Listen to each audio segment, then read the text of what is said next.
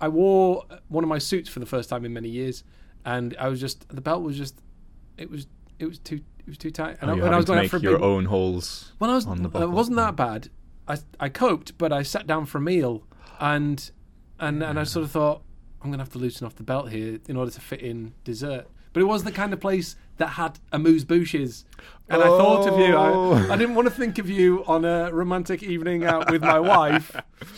But there I was having this meal going, I'm having an amuse-bouche, and I don't want to think of Jake, but I am. Thanks, Jake. Well, mine is when I feel my stomach hitting the metal of the belt. Oh, okay. That little overlap. That's my cue to rein in eating. Okay. Well, there's two solutions to the problem.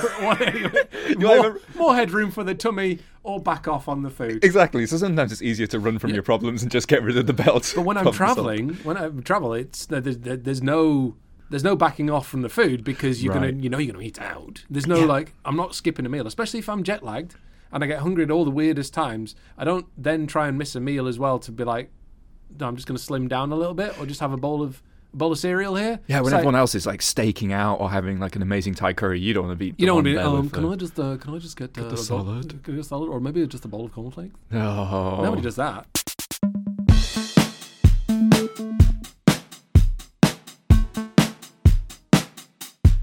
Actually, in terms of travel, I've got a new strategy when it comes to getting from, because we quite frequently go from the UK to the US. We do. Right? It's where the mothership is. And my new strategy is at home. Yes. Shoes in the bag. Whoa. In my carry-on bag. Oh. Right? What are you wearing on your feet? Slippers. Whoa, slow it down. You're not getting in like a taxi or on the train in your slippers. Oh, I bloody well am. You aren't. I bloody well am. Oh, yeah. And I find it really satisfying to go from like my house to America entirely in in slippers. That's weird. See, no, because my partner said this, because you can't wear them. You can't wear slippers like that. That's not what slippers are. No, I won't hear it, because you can't wear those in your house.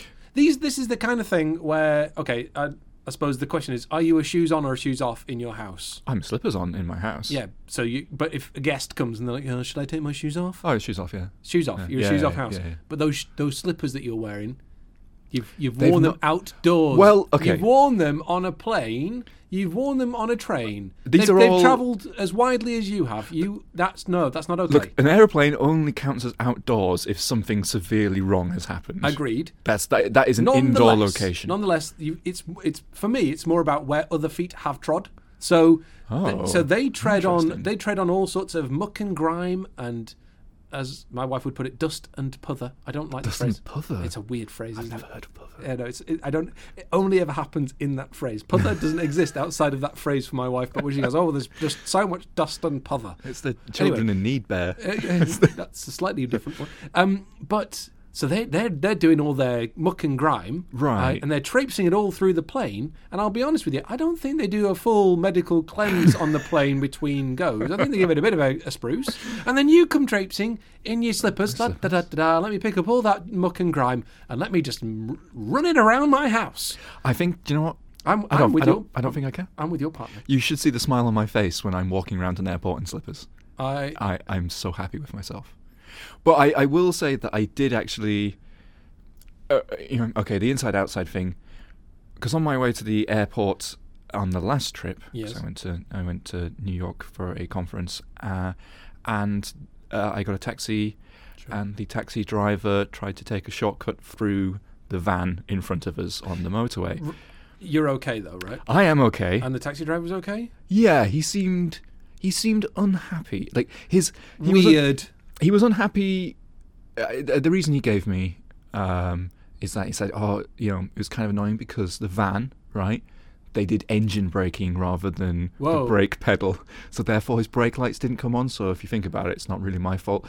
No, that's not. I'm pretty sure that's not how it works. If you go careering into the back of somebody, they tend to say, maybe you're braking that vehicle getting bigger in front of you. Right, it's a good sign. Tends to be you want enough gap between you and that vehicle to maybe slow down. Yeah, so you're clearly looking at it and going, oh, that van's getting really big. Really big. But it's obviously not slowing down because the brake lights would... Exactly. And so let's just keep going. And there's no available option like engine braking or just taking your foot off the accelerator, which would account for this larger van in my windscreen. Into friction, various frictions. Yeah, so we had this maybe that's what it was. Maybe the van was playing a computer game and it hit the sticky part of the track. You know that bit where you're playing a rally game and you just happen to go 1 pixel off the track and all of a sudden you just...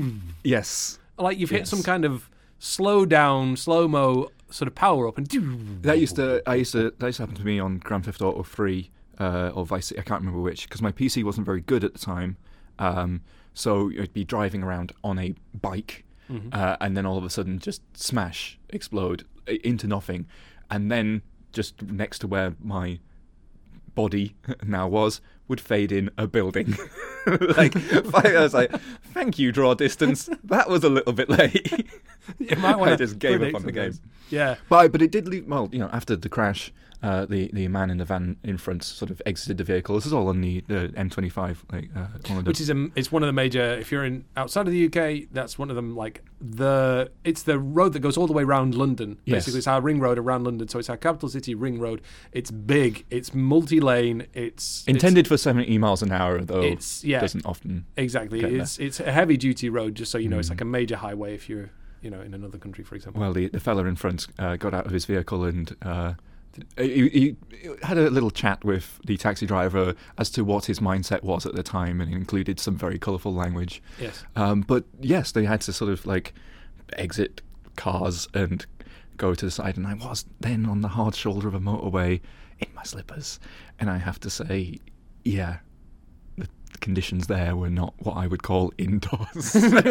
Funny that. Bits of broken glass. But knowing you, I bet that's not stopped you. I bet you're still wearing the slippers around the office, around the home. Yep. They went all the way to America with me. They're shoes, mate. They're just super comfy shoes. That's all you've got right now. Yep. Well, actually, the reason I was... Because I was going to America for this conference, and because I don't know if you remember, but I said I wasn't going to speak. I do recall you promising me, in fact, that 2017 is going to be a different year. Yeah. I'm going to do less speaking, and I'm going to do more coding. Yes. And I don't know if I've succeeded in the more coding thing. But it went okay? Yeah, I had good fun. It kind of reminded me what I've been missing. You did the big web quiz for everybody, right? The big web quiz? Which we did at Google I.O., but you brought it out once again with a few different questions, more network-centric, right, than the one we did at I.O. It was basically the questions you wouldn't let me do at I.O. Yeah, yeah. Because should we do this quiz that's really varied? Sure, Jake, yeah. All right, so I've written basically a 40-minute talk all on networking. That's not really a varied quiz, is it, Jake? It'll be fine. Well, I don't know. I'm used to writing 40 minutes worth of material, so when we split the job, I still did that. One size fits all for Jakey. I tried not to. All right. Should we talk web, though? Yeah. Well, that might be a good lead into... Because we spoke together. We wrote a talk together. We did. And we used my slide framework. We did use your slide framework. Now, it was weird because I've never known you get particularly apologetic over your code before, except for every single time we discussed your slide framework, because we agreed, didn't we, that we didn't want to have, we wanted animations and so on, so we knew we wanted something where we had total control, so using... Your framework was going to make the most sense because I didn't have an HTML framework for slideshows and stuff ready to go. You do. But it's quite old and you've had it for quite some time and it's quite it's basically a massive jQuery chain, isn't it? Of kind of, loads of plugins. But every time, and I want people to understand this, every single time we talked about it, it was... I'm sorry. Here's the answer to your query. I'm sorry. Oh, it's 6 years old. I've never seen anybody bookend every bit of technical description with a whole squad of apologies. But actually, do you know what? For all you were apologising, once I got inside your head, if you like, about how you'd actually structured this thing, it did make a lot of sense. It was self-consistent, I'll give it that. And 6 years old, you'd write these things very differently. But I think you were very hard on yourself about how bad that stuff was. I mean, I've worked with worse code. Okay, well that's that's very kind of you. I've written worse code. So I'm putting not particularly apologetic on my Tinder profile, by the way. Okay. I don't have one, but I decided like enough's enough because it was horrible and old, and there's much newer technologies that could make a lot of that stuff. Are you easier. saying giving it to me was a forcing function for you to reconsider your actions? It really was, and because it's something that every talk would come around, and I'm like, that picture of the the two cavemen pushing the cart with square wheels, and it's like, we don't have time to fix the wheels, just keep pushing. Yep. And that's kind of how that framework had evolved for 6 years. But so I started like looking at it and sort of building something with web components because it feels like a good fit for like, I just want to create a code element. Here's the code for it. Put it in the slide element. And how are you finding the web component stuff? So here's I get I've had recently a few people on Twitter. Someone in particular told me that I can't take an unbiased look at web components. As in they can't, or no, you? I can't. Jake Like they were can't. saying, because I was commenting. They were asking me about VDOM stuff, and I was like, I was looking for sort of ways to get the feature. Anyway, but they said that my opinion was invalid when it came to web components because as a Google person, I drinking the Kool-Aid, and I think you would struggle to find a lot of positive comments about web components in anything that I've said. Like I'm not against them, but I don't know a lot about them, so I don't.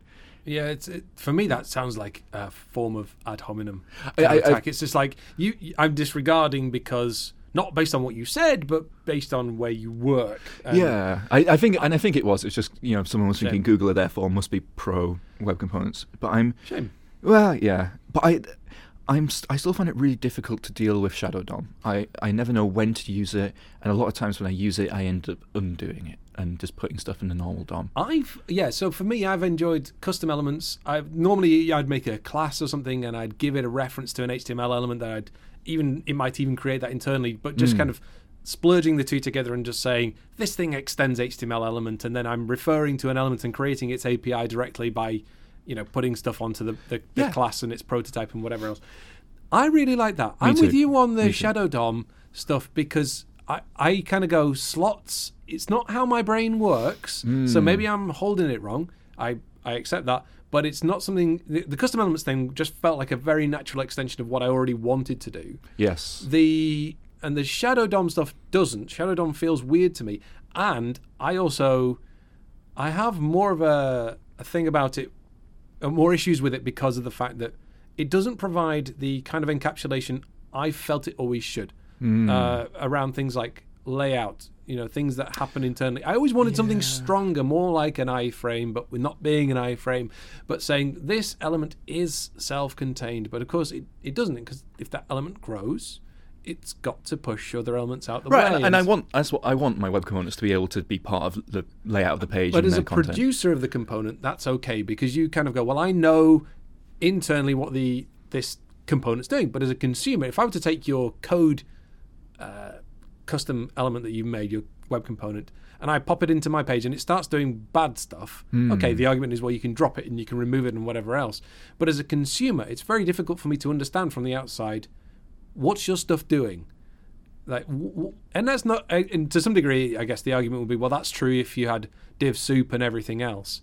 But I think there's the implied promise of a component that the component is somehow encapsulated and locked off from the rest of the world. When the reality is that the styling stuff, yes, that's scoped in, that's good. But the layout and so on, that's a little bit softer and might or might not do it. Depends if you put contains on there and things like that. But anyway, that's my sort of crisis. If you like. The bit that gets in my way is like, so say I'm making a code element, which is an element, you put code inside it, or you have a source that references code, and it will syntax highlight it. And so my first kind of thing was to put the syntax highlighted version in the Shadow DOM, because I'm creating it, like the component's creating it. So you could, change the text content or like add to it, and it would sort of see, oh, you're adding stuff into the element. I'm going to update this Shadow DOM, which is the highlighted version of that. but then it just becomes really difficult to style. And with code highlighting, I want to make it easy to, change the syntax highlighting. So why was that difficult? Because I would have thought that would have been a really simple case of my shadow DOM, here's a bunch of nodes, spans, whatever it is, and here's some styles that apply to those spans. That feels like that should work just really nicely. As the component creator, I could add those styles easily, but to say to someone using this slide framework, like to be able to say, I actually want a different theme, you end up having to, you can't just do CSS with that. Like, I think what I'm missing was like the deep combinator or something similar. Because that got removed, right? It did get removed. Apparently it was a performance problem. But I guess in a standard sense, what I would really like is the way to define my own pseudo element. Like to say, my code tag in here, my code element, I'm going to say this has a pseudo element name of like inner code. And then outside of the shadow DOM, you could refer to it. And then you would just be styling that code element and its descendants. You're kind of keeping some kind of reference to some other thing, saying if you need more, find it here. Maybe. I'm sure it'd be interesting to hear what somebody who say has been doing web components day in day out for the last while would have to say, because it may just be it's doable, but it's a bit of a shift towards a certain thing. Because CSS variables, they're not variables, are they? CSS custom properties. Thank you. It's the proper name, right? They go through the shadow DOM, and I think that's the way they say it is like you. But I didn't want to have to break the shadow boundary. Is that how they define it? Yeah, I think so. Okay. Yeah, so you can pick up what the value of a custom property is inside the shadow DOM, and it will be from what it was set outside. Okay. And I think that's the way you deal with styling. But having to create one of those for every color of syntax highlighting I have, it was just like, it feels like a mess. I wonder whether further down the line something like because the CSS for level 4 color properties in CSS are going to be more interesting. I think Surma and I have talked about this a bunch of times, about like you can do stuff with hues and saturations of other things, like the right? sort of stuff you do in Sass. Like that kind of, so in theory you could say, okay, look, given a base color of bright pink, for example, you could generate an entire squad of complementary colors to say, well, if you've gone pink as your keyword here, then I could go with a blue over here for the variable name or some other, I don't know, whatever. Yeah, that would be interesting to do. But I think what I was hoping is that you could just take one of the existing themes for Highlight.js or Prism.js and just throw that in and it would work. But one of the things that we ran into is I've got a little bit of code that highlights a bit of code. Yes. Like so this is where you show a whole squad of some JavaScript or CSS or whatever, and you say, look at this one little bit here where I call this function, and you just have a little function that was like, highlight the code that says the word, navigator or something like that, whatever, and it would go, okay, I found that. And I think my one question to you when you were doing that was, can I do that with multiple instances of the word? Like every time it says navigator, and you just went, sorry. Yeah, I think it was like, no, you can't. Sorry. The second instance of the word function, can I highlight that? No, no, you can't. You'll have to name that subtly differently so that you can provide a second search. So this was like the first bit of code I wrote for the new slide framework. So I'm going to tackle that, and it was great fun because I used Node Iterator. Oh, we discussed Node Iterator on some other in a previous show. Yeah, in the quiz actually. I think when we talked about the pub quiz. Yes. And I asked you the difference between Tree Walker and Node Iterator. Node Iterator. Tree Walker. He's a tree walker. Tree Walker. I love it. It's great. It does sound like a kind of Middle-earthian kind of. He's a tree walker. Beware. Yeah. Well, but I wanted to, because I want to find out like where a particular string is in the DOM. Sure. But that might span multiple elements because it's got all of these spans in to do the syntax highlighting. Right. Yep. So I want to kind of walk over all of the text nodes. You want to iterate over the nodes. Yes, and it turns out that it's perfect for that. Like, weird. Because there's no other way. Like, because you can use a query selector role to get all elements of a particular type, but there's no way to get. I want all of your text nodes in order. Yes, and actually, it's that filtering that's the key, isn't it? It's because like you say, it could be broken by spans or some other thing. Yep. But please just tell me the text one by one. Yep. And I will figure out whether that's the text that I need. So if you did have text, span with some more text, close span, final bit of text. Yes. Does it smudge them all together? So if I had say if I had A, B, C, and B was inside a span, would it give me A, B, C if it was if it was like one word? But I'm trying to think of a good example here. No, it's like request animation frame. Well, right? function and then the parentheses after function would be across two spans, because the syntax highlighter will highlight the word function, but then the parentheses. And would you get a text node for function and then another one for the parens? Yes, because they're in different elements. So if you wanted to highlight that, you still got to smudge all these together then, presumably. Well, so this was part of... I felt like I was just hitting all of these kind of ancient and slightly obscure for me, APIs. So I was creating a DOM range. And with DOM range, you can say, I start in this node, which would be a text node, but you can also say the offset. And then you can say, and I end in this other text node, potentially, at an offset. And once you have that, you can do things like get bounding client rect, which is if you want to draw a position absolute box over the top of it, that's your API. Yeah. And this sort of blew my mind. You can extract the contents of the range. Yep. And put it back or wrap it in a span or something like that. And it's a really smart API because it will let you do that even if you're in the middle of a text node. It's smart enough to remove its contents from the text node it's within and create a new text node for it. And if you're across nodes, it knows how to close them and reopen them. So you get the... So if you've got, say some of that you were about to pull out had a strong tag inside, for example... or part of a strong tag. Yeah. What, does it know how to close the strong tag, for example? Yeah, so if the range started outside the strong tag and ended in the strong tag, the thing you extract would close the strong tag after what the thing you highlighted, the range. Okay.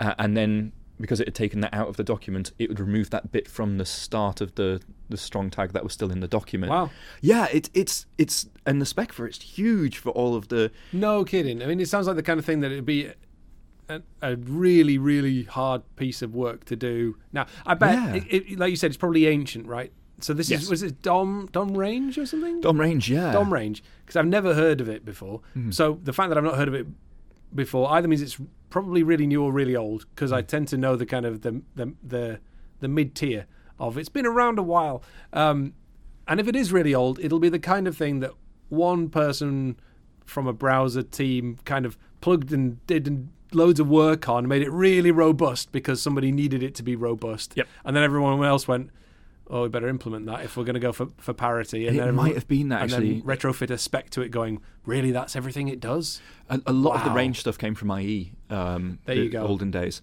And I think IE actually still has a method where you can just say, get me a range for this text, which would have cut down the amount of code I had to write. But it's only IE that has that. So okay. To get... Because I was iterating through these nodes, and then when I found a match, I stop. It's like, hey, I've got a match. But then, like you say, might want not the first one, but the second one, or might want the first one and the second one and the third one. So I used a generator, and generators are one of those things that it's relatively new, and when I saw them, I was like, oh yeah, that's pretty cool, but I never use it. Right. But this was a perfect case for it. It's just like you can just keep iterating over it, keep on just asking for the next item, and you'll get the next match for that piece of text you've given it, or you can exhaust it. So and get internally, all of them. you've got a node. Was it? It's not a node iterator. Node iterator. I was gonna merge the two there. So you've got a node iterator internally, and you're just kind of you're stepping through your body of text, and every time you find one of these matches, you yield it out. Yep. So anybody who's not done a generator, it's function star. There's a bit of it's a slightly different kind of keywording, I suppose. Probably there'll be a proper term for it. But you put the function star and then the name of the function. That tells the JavaScript engines that it's a generator, which means internally you can now use the keyword yield, which means I'm about to start giving you values, and it means you can do for of, I think, against. Yeah, it becomes an iterator. Yeah, so you've got the symbol iterator stuff. That means you can do like for of, and you can it pauses the function. Right, so when you hit a yield, it pauses Yeah. the function, right, and goes off and does a thing, and then it continues executing. Well, optionally, like Yeah. as long as someone asks for the next value, which they could do in a for loop, or just by calling your .next or whatever. So can you leave then a generator sort of unfinished Yep. forevermore? But it can still be garbage collected, and then you're fine. But Yeah, okay. but it can be, yeah. It technically never. So if it goes out never of scope, finishes. as in they can't really call this generator function or generating function, I don't know what you call it anymore. We'll just So it's not like you're leaving a kind of hanging, dangling kind of reference to something that No. needed to complete. Okay. No, as long as everything else goes out of reference, it'll be GC'd. But it was perfect for this because I've got state in there because I know what point within the node iterator that I'm at, like because I found one result, and then so the next result has to happen after that. Mm-hmm. So it's perfect for that, and it just works. It's a really nice use of generator. Thanks for doing that after I've worked with your framework. Well, Cheers for that, mate. we should talk about that, shouldn't we? Well, what? Talk about what? Paul is leaving. Nicely done. The traitor. Delicately done. Thanks, mate. Yeah. Well, yeah. So where are you going? What's your? I'm going to DeepMind, which is still still part of Alphabet, as in the same way that Google is part of Alphabet. So I'm going to be working on AI. You're going to be carrying on the podcast though without me, right? I mean, it's not. You're not. Are you making it? Is this a sort of like when the band splits up and you're going to have a solo career? It's going to be me. And just like a 40-minute guitar solo, really indulgent because you haven't got somebody there going, mate, we should rein it in. We should do something else. Well, I think we've done enough podcasts and videos, including the podcasts that we never put out because we didn't think they were good enough. But I've got enough audio of you now that I'm just going to create a soundboard. Brilliant. And so, I think our video team have got plenty of extra bits and pieces. You could just make me sound like an extra idiot. Yeah, exactly. Yeah. What do you think, Paul? But I think in reality that I might interview a few other people on the team for the role, and that could be a podcast as well, like brilliant. Speed dating. Brilliant. Just sit them down. Right, I've got a few questions for you. How do you feel about slippers indoors? Slippers on a plane, yes or no? It's not a movie. It could be a movie. Slippers on a plane. It would be such a rubbish movie. That's it. I've had it with these slippers on this plane. It doesn't have the same ring to it. No, it really doesn't. Just 3 hours of staring at slippers on a plane. It opens the suitcase. What do you call that thing? The overhead locker, and just slippers fall out like tribbles. Well, yours are they're quite old man slippers that you have, aren't they? They're not even. You're not even attempting any form of cool. And the fact that you've reached a point in your life... That's going on my Tinder profile as well. You've reached a point in your life where you're no longer willing to just have them indoors. You are that person that ventures outdoors in their indoors stuff. Yeah. And doesn't... You've reached the threshold of don't care. Now, I am waiting, I think, another few... It started to happen to me where I'm like... Should I go out in this sort of stained T-shirt? It's got I just roll with that now. Yeah, just look at myself and go, should I shave first? Nah. I sometimes look at myself in the mirror, like just during the day, go to the bathroom, look at myself in the mirror, and just think, you disgust me. Like, because I'll notice the stain or the like badly shaved or the sort of scruffy hair, and it's just like, don't care. I don't think I care. No. Yeah. Whatever. But you have reached that point in your life. So snakes on a plane? No. Slippers on a plane. Slippers on a plane. That's the one. Another DOM API caught my. We're switching back to DOM APIs. We don't have to. I mean, no. Enough about me. I tried to trace back where we were, and I realised we were talking about you leaving. No. But I think that's you could ask. Here's another interview question you can ask if you're going to get another co-host. Yeah, quiz them on. Do the pub quiz against them. Give them They have to get above a certain threshold to be considered for the role. Yeah, you got those acronyms right, didn't you? Yeah, I did. Yeah. So, So the question is, will you replace me with somebody who also does well in the quiz, or will you try and make yourself feel better by somebody who flunks as badly as you do? It's my opportunity to get the upper hand. It is, really. for the first time in your career, you can have the upper hand. Well, so whoever's on this show next time, people can make their own decision as to which way you fell on it. Yeah.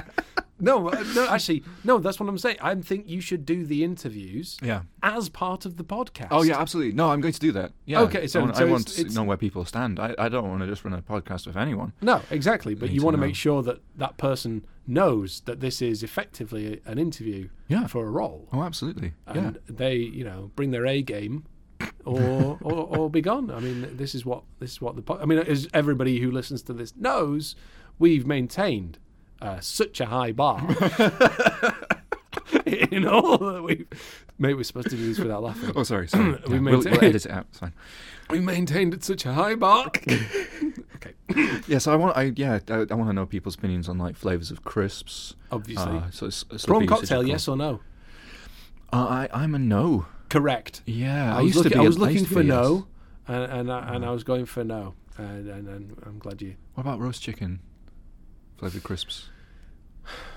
I'm struggling here because they fall in the category of slightly wrong, but in a pinch I'll take them. So they're not the I'll pick those out of a full bag that just came from the supermarket. You get the multi packs and you're like, there's always ones that are left behind, and prawn cocktail rightly deserves to be at the end of the salt chain. And vinegar as well for me. Salt and vinegar, I can't. It's just too much. And then they've tried to gourmet that like they did with the popcorn. Ugh. Like the sea salt and balsamic vinegar. Cracked pepper and... Yeah. No, it's just salt and vinegar. Yeah. Or it's salt and pepper. It hurts my eyes, vinegar. I mean, I know you're supposed to put it in your mouth, but you've got to try these things. It gets the flavour in. It's really intense No, but it's like if someone has vinegar on their food, it's one of those things that just gets in the air. And you go to the chippy and they're like, salt and vinegar. No. Well, salt, yes. But no, I'll deal with this myself, because they would just be like, they kind of almost get the bucket and just have a load of this.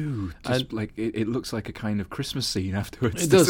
So I sort of think, I'll take it from here. I mean, the fact that you've deep fried the potatoes for several minutes and coated them in fat, that's not the concern. It's the salt content. Yeah, apparently. exactly. That's the worry for me at this point. Where are you with so you're a northern gentleman. I am. Like I am. And so what's your opinion on sauce with chips? And obviously I'm not talking about ketchup. I'm talking about your gravies and your curry sauces.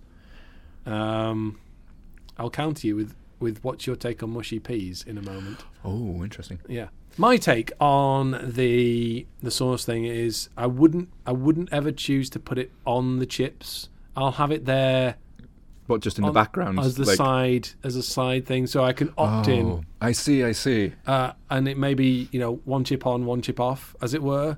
I reserve the right for... But because my issue is if you just sort of coat it all in the sauce... What if the sauce is bad? What if you get part way through and you think, I would have had these chips, but now they're doused in sauce and I can't undo what I've done? I got some chips at London Bridge Station, or it's kind of under a bridge at London Bridge. Anyway... Glad you clarified, because without that we would have been lost. I was a little drunk at the time, and it was kind of the sustenance I needed to get me home. And it's like, have the chips, please. Yeah, okay. And I looked at the sort of sauce options available, and I was like, and I'll have the hot sauce on it, please. Error. And the woman at the other side of the counter went, "Are you sure it's inedible?" and I thought, we'll just put a little bit on the side then. And you know what? She were right. This was a weapon. Okay. I just mustard gassed myself just trying a little weaponized sauce. So, questions, more questions than answers. Was it because it was so spicy and hot that it was, or did it just taste foul? Or was it both? No, it was. I mean, it was that level of spiciness that I can't remember the taste. Like, did you remember any taste for the days afterwards? I blacked out. I woke up at Southwark, just next to a puddle of water. 5 days later, no, it just when I ate it, my body just kind of shut down and sort of went, "Jake, don't do that again." And like when I could open my eyes again, because it was just like, it was like being pepper sprayed. And as what was that?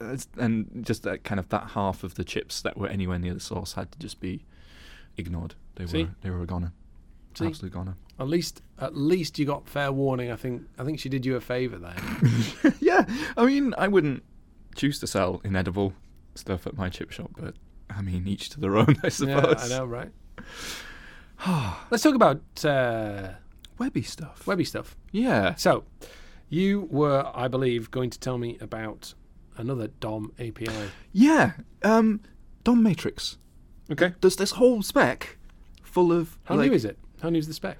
This one is new. Brand new. This one is... I think it might be over a year old, but that's reasonably new in spec terms. Like, it's in Canary, I think it's in Chrome, but it's not in all browsers. So, DOM matrix. Presumably, this is a basic matrix. Or a matrix implementation. A 4x4 matrix? It will do 3D, so it'll do the full 16... Yeah, so 4x4. Yeah, Oh. so 16 components. Yeah, hang on. 4... Lots of 8, 4. 12. 12... Yeah, 16. Yeah, okay, good. Yeah, glad you. 4x4, that's what that means. That's yeah. Maybe that should be one of my interview questions. What is It's 4x4? Before we get onto that, I know we've done I mean, for your last show, I think we can excuse ourselves a lot of waffle. Okay. And we're definitely piling it on. There's lots of waffles going on. 4x4 cars. Yes. What do they have 16 of? I don't know. Right, it's wrong, isn't it? Oh. They've named it wrong. Whoa. Because I understand that there are 4 wheels, But you and normally 4 of them have drive. yes, But that, to me, would be no. 4 out of 4. Like Yes. 4/4, not 4x4. That's 16. Blown your mind, haven't I?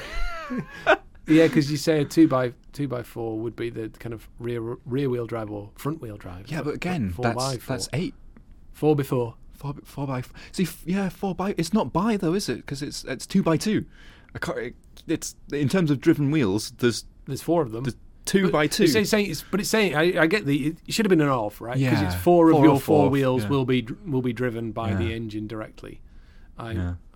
They're wrong, aren't they? But I'm right. They're wrong. Thank you for ruining that for me. It's all right. Yeah. So the Matrix. Yes, the DOM matrix, which is Yeah. a 4x4 matrix. Okay, so you can do 3D stuff.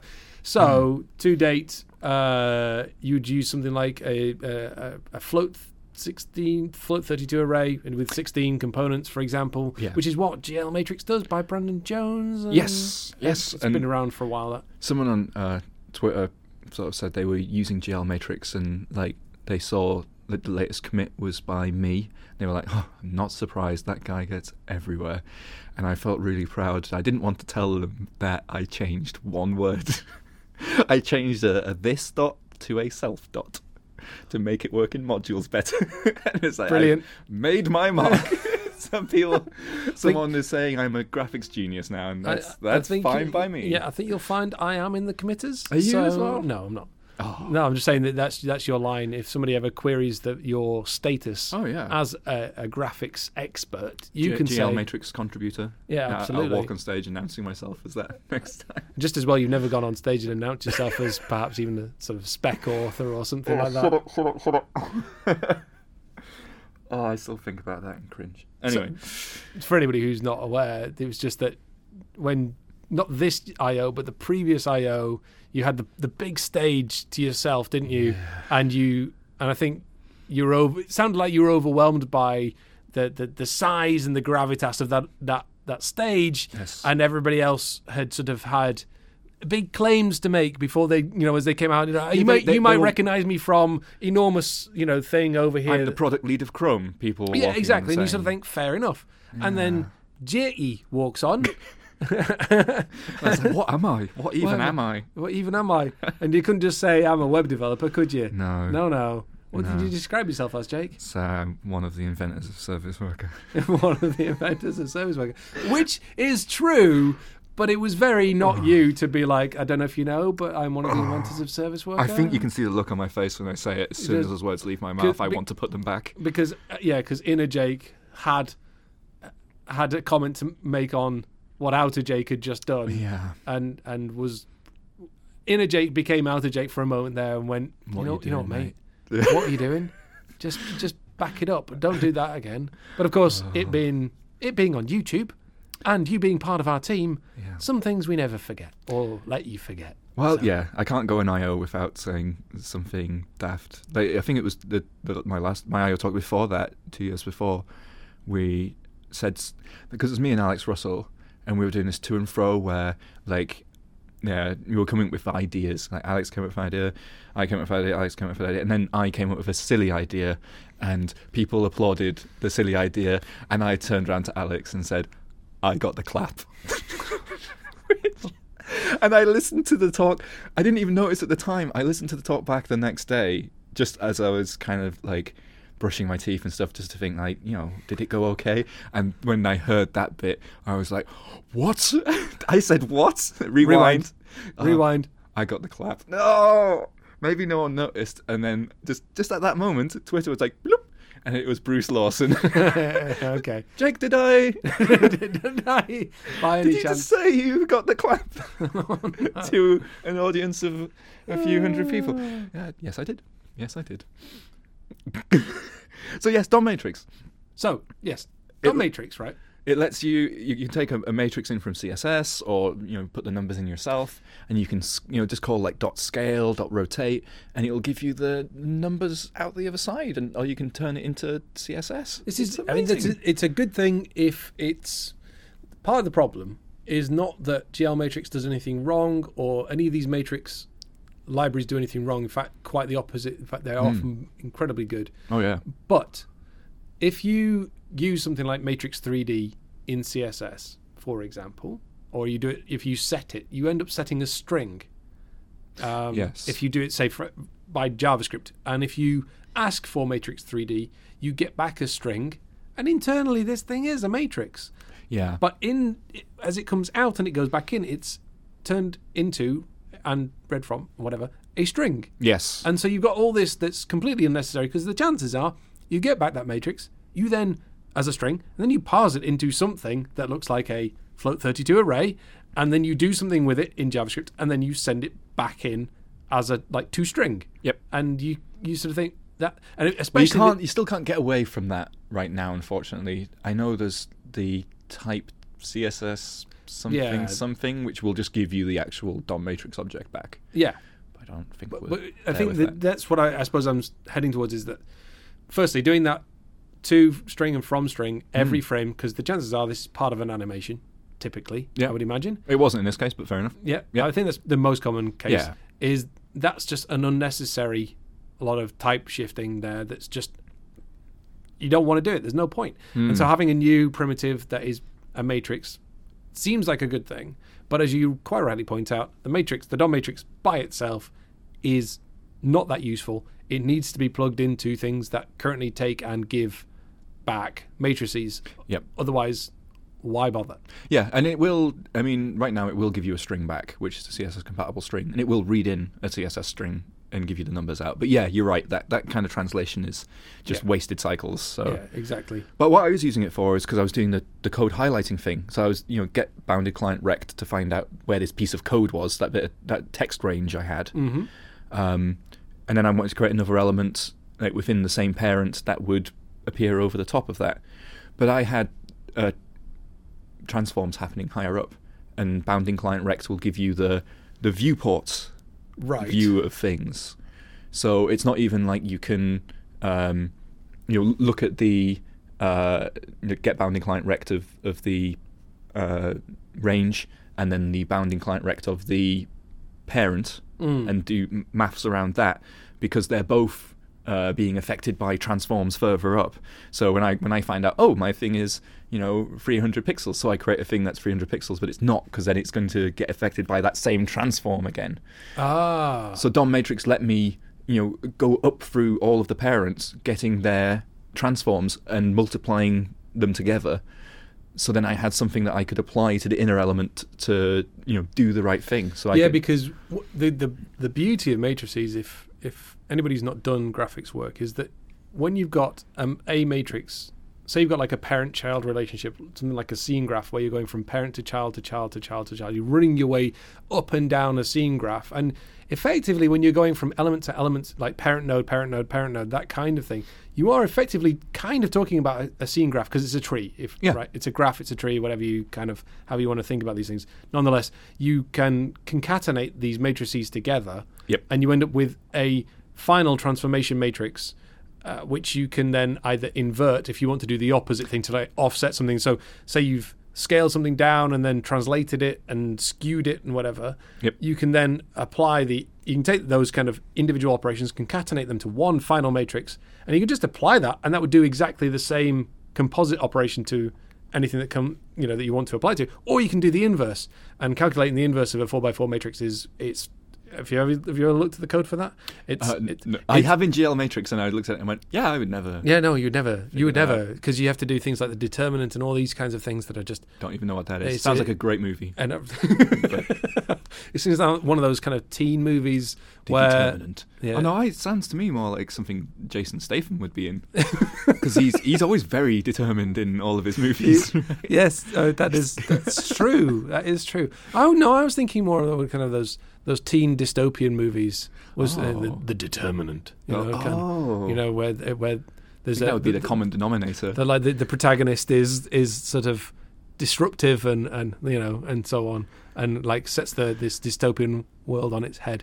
Anyway, glad we talked about that. But nonetheless, doing that kind of stuff is incredibly useful. And as you say, so what you're doing is you're working your way back up, kind of going, what are all the transforms, and then you presumably you inverted it then. Did you? I think. You're putting me on the spot now. I think I did that.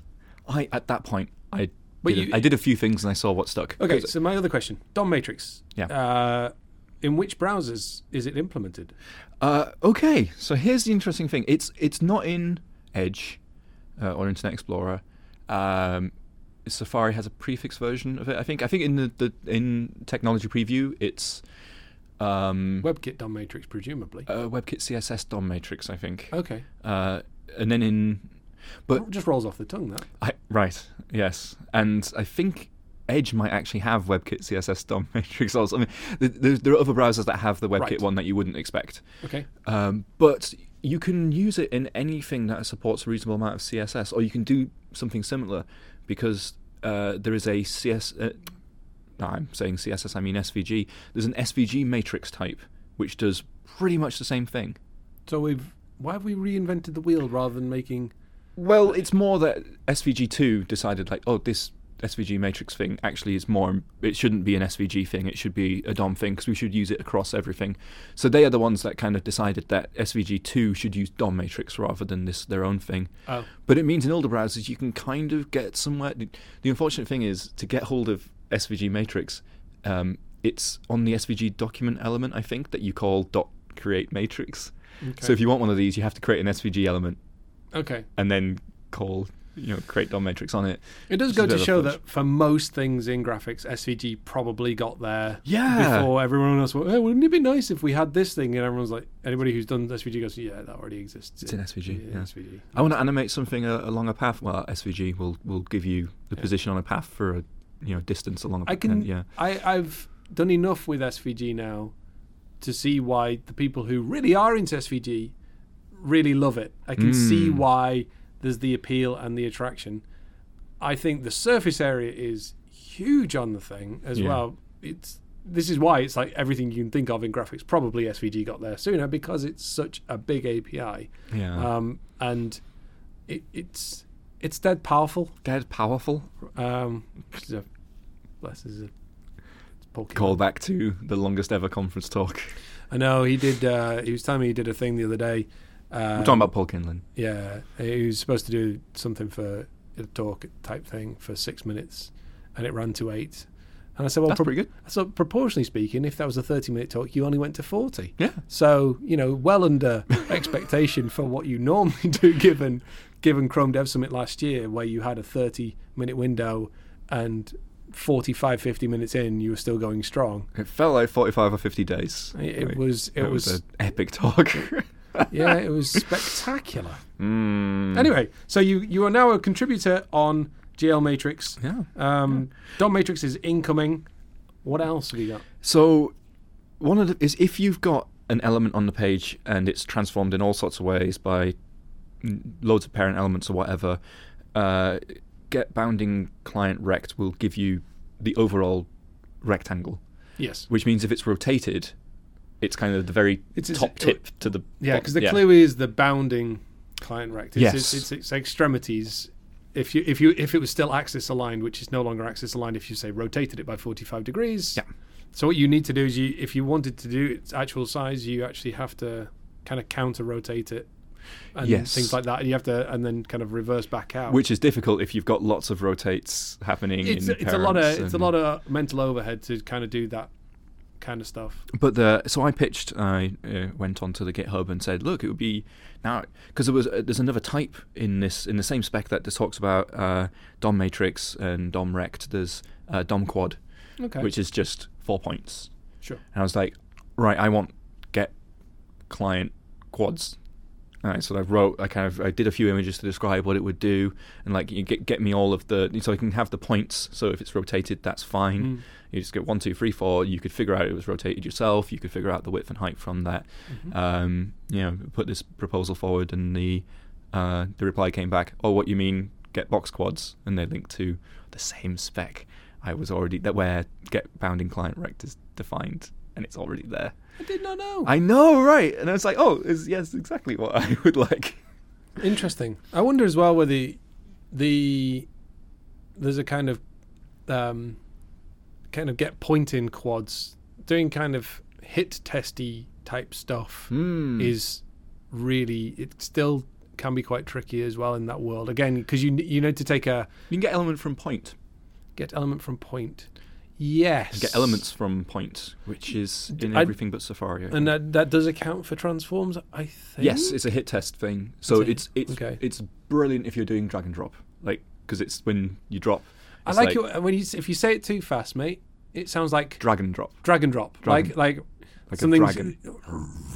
Oh, I like that's a good. That's a good subwoofer. Thank you very much. Well, in the grand scheme of things.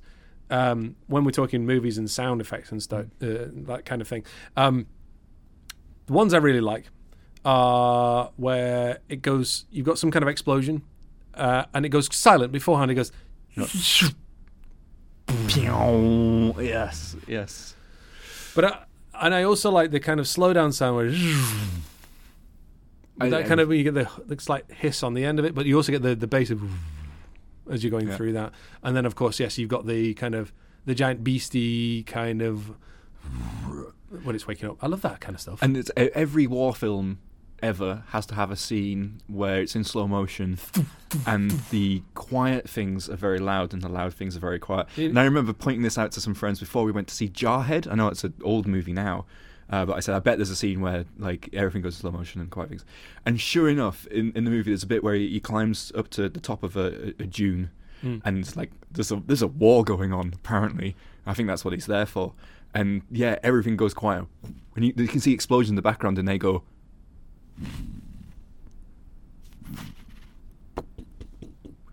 And then some sand kicks. That was beautifully done. I was there. I was watching the movie with you. It was just amazingly done. But then some sand kicks up, and it hits him in the face, and it goes. That was less good, that one, if I'm honest, mate. I wish people could see you kind of doing the. Like you've got a face hugger kind of thing going on. But this was just a row of us starting to burst out laughing. Oh no! Because we were he was like massively insensitive. But. What is the dragon dropping?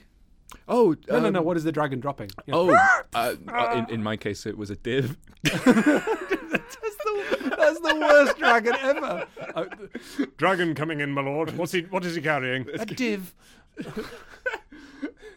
Batten down the hatches. It's display block, my lord. It's very big. Taking up the full width of the world. It's flex 1, my lord. Never, ever in our careers will we be writing movie scripts. No. Not on this the strength of our pitching here. That could be something else that you could have somebody who's interviewing for the co-host role, though. They could pitch to you a web development movie. Well, we've done a few, haven't we, based on maths terms? No. You had the determinate. Yeah, we've obviously had drag and drop. Yeah. Sounds like, does that also sound like a kind of an 8-bit computer game? Drag and drop. Oh, I've been watching Go 8-Bit, it's a TV show in the UK it's just celebrities playing computer games. Brilliant.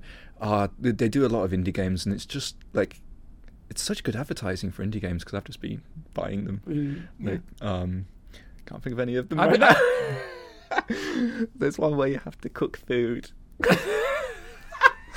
It's such a rock and roll lifestyle that you have, isn't it? I play 8-bit games where you cook food. It's cooperative, and like you're two chefs, and I love co-op games way more than I love the single player kind of. I used to do a lot of deathmatchy type stuff, and I always would enjoy the co-ops a lot more. Not necessarily team versus team, but actually let's play through the campaign co-op. Yeah, I really enjoyed that. You're gonna go and get the vehicle. Yeah, I'll see you over the hill with the tank. Yeah. I'm getting the grenade launcher.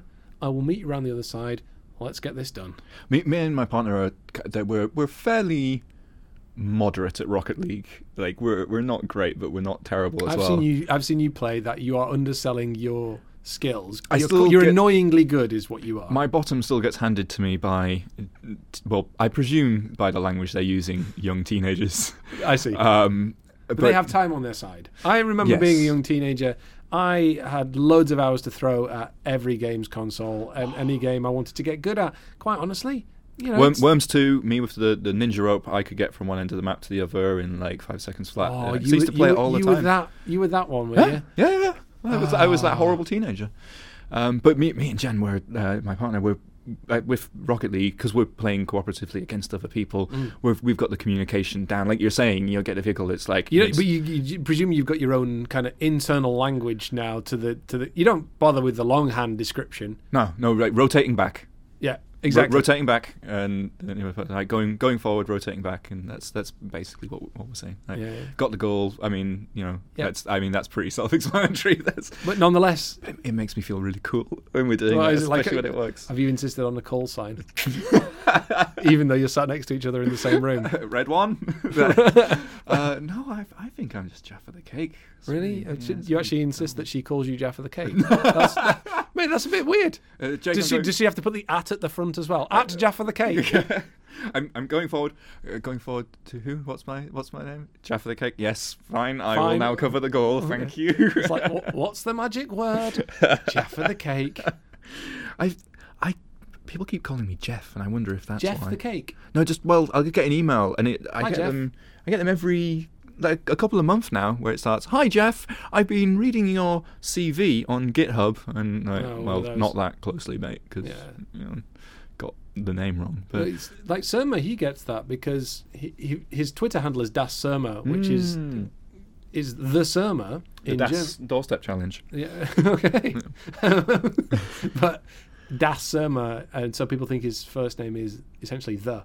Yeah, Das Surma. Hello, the. He does occasionally send me sort of screenshots of correspondence he's had just saying hello Das, which fair enough. Like, why would they know? But it always makes him amused. Whoa! What is there anything else about the web? We've managed. God, we've been going for a long time already. Have we? I think we've been going for an hour. Wow. An hour. But by the time they get rid of all the cruft, it'll 10 be, minutes. If that, 10 minutes and change. So, is there anything you want to talk about? It's your last episode. I've been enjoying TypeScript, Jake. Oh, yep. TypeScript. Yeah. Yeah. I actually like it because I write it like I write JavaScript, but with types. And it was really, it was really difficult because Is this your inner Flash developer coming forward? Maybe. I've never been against types particularly. In fact, I write my JavaScript as monomorphically as I possibly can. I don't like sort of coercing generally because I don't know. I can remember when I was doing my degree, there was a lot of you can treat this thing as a string or as a number. I was like, there must be some internal tax to doing that. Something that I can't kind of figure out just by looking at it. I don't know what the computer's having to do to make that magic work. And I've never been one for magic, as you know. Well, I think V8 does a better optimizing job when types are consistent as well. It certainly used to. It certainly had its like its internal hidden class representation or something. But I don't know if that's necessarily the case now. But nonetheless, I sort of, if I'd say something's a string, I want it to be treated as a string. And I want you to tell me if I do something with that string that makes it look like something else. Because that's, I mean, a lot of the kind of, JavaScript lol stuff is often around type coercion. And, I thought this thing was an object, but it's really a number. And then when I do a thing with it that treats it like an object still, and it goes bonkers. And so, as I say, what I do is I end up writing a lot of my JavaScript as I would, but now I add the types on. Somebody asked me on Twitter, they were like, what is it you like about TypeScript? And it was really hard to... I said, for me, it's autocomplete. Sold. Yeah, you said, okay. I was like, I don't want to be flippant, but it is the types. It really is the type. I mean, obviously the clue's in the name, and yes, you can do some stuff with generics and other bits and pieces that are incredibly clever, don't get me wrong. And sometimes you actually have to do that if you're sort of saying it's an array. It says like it goes, yeah, but an array of what? Right. And you're like, oh, okay, fair enough. An array of subscriptions or something like that. Right. Speaking of which, because I've been playing with RxJS as well. So I did actually manage to get just about a working set of code with RxJS and TypeScript and Clojure compiler, because I wanted to squish all the output down. It's not the easiest thing to get working if you use third-party code, because Clojure compiler typically wants to know, in order to do its optimizations, it wants to know everything about the code. Right. And as soon as you import third-party code, it starts to get a bit more upset about that, because it goes, well, I don't know what this thing's providing me. I don't know what type it is, even though it's TypeScript. It's not TypeScript aware. Does Clojure compiler still offer a benefit over like the kind of tree shaking you get with like your webpacks and your button roll-ups and that sort of thing? I don't know. I think we're getting to... I mean... Property mangling was one of the things. It does, and it does do a form of tree shaking itself. It does. Yeah. You have to say, and one of the things that it's quite clever about, or that you can make it cleverer about, is stuff that you know you're going to need at runtime, but isn't statically obvious.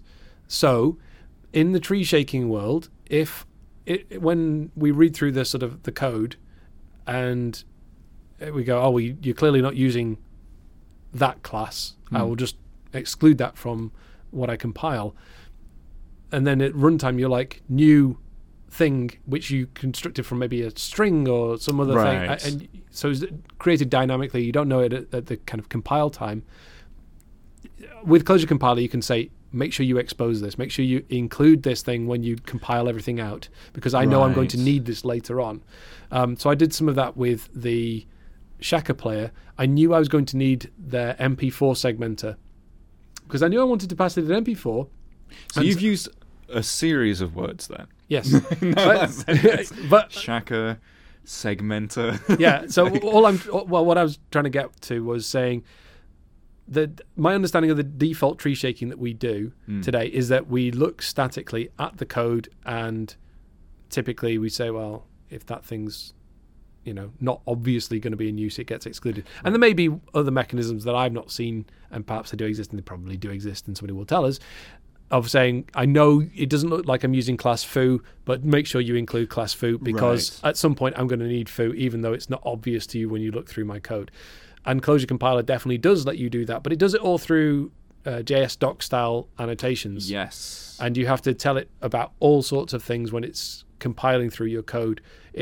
There are a bunch of things that it knows about, as in it knows, say, for example, if you said new headers or something like that, it knows what the properties are that you should be able to accept in there, and it will tell you if you're getting those things wrong. So it's nice and it's really good, but if you're trying to do its advanced optimizations, which is the kind of tree shaking stuff, against a third-party code base that wasn't written with Clojure in mind, it becomes very, very challenging. So I did get the simple optimizations working, which is more like, I guess, an Uglify or some other thing.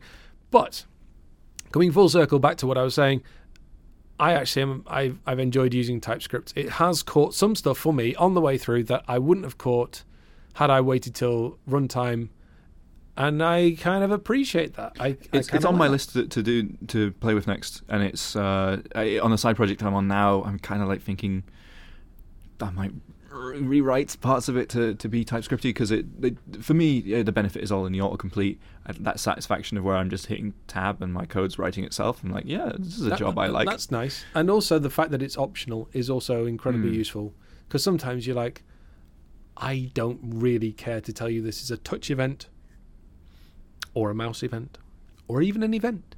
I'm just going to call it E. And that's it. I'm not going to tell you anything else. And it'll go implicitly, that's any. So you, at that point, you do lose the safety checking that it would have done. And because I use Visual Studio Code, again, it's a kind of integration point for me that in code and VS Code and TypeScript, obviously they work nicely together. So there you go. So yes, anyway, coming back full circle, TypeScript, definitely give it a go, give it a whirl. There's nothing wrong with it. It's good.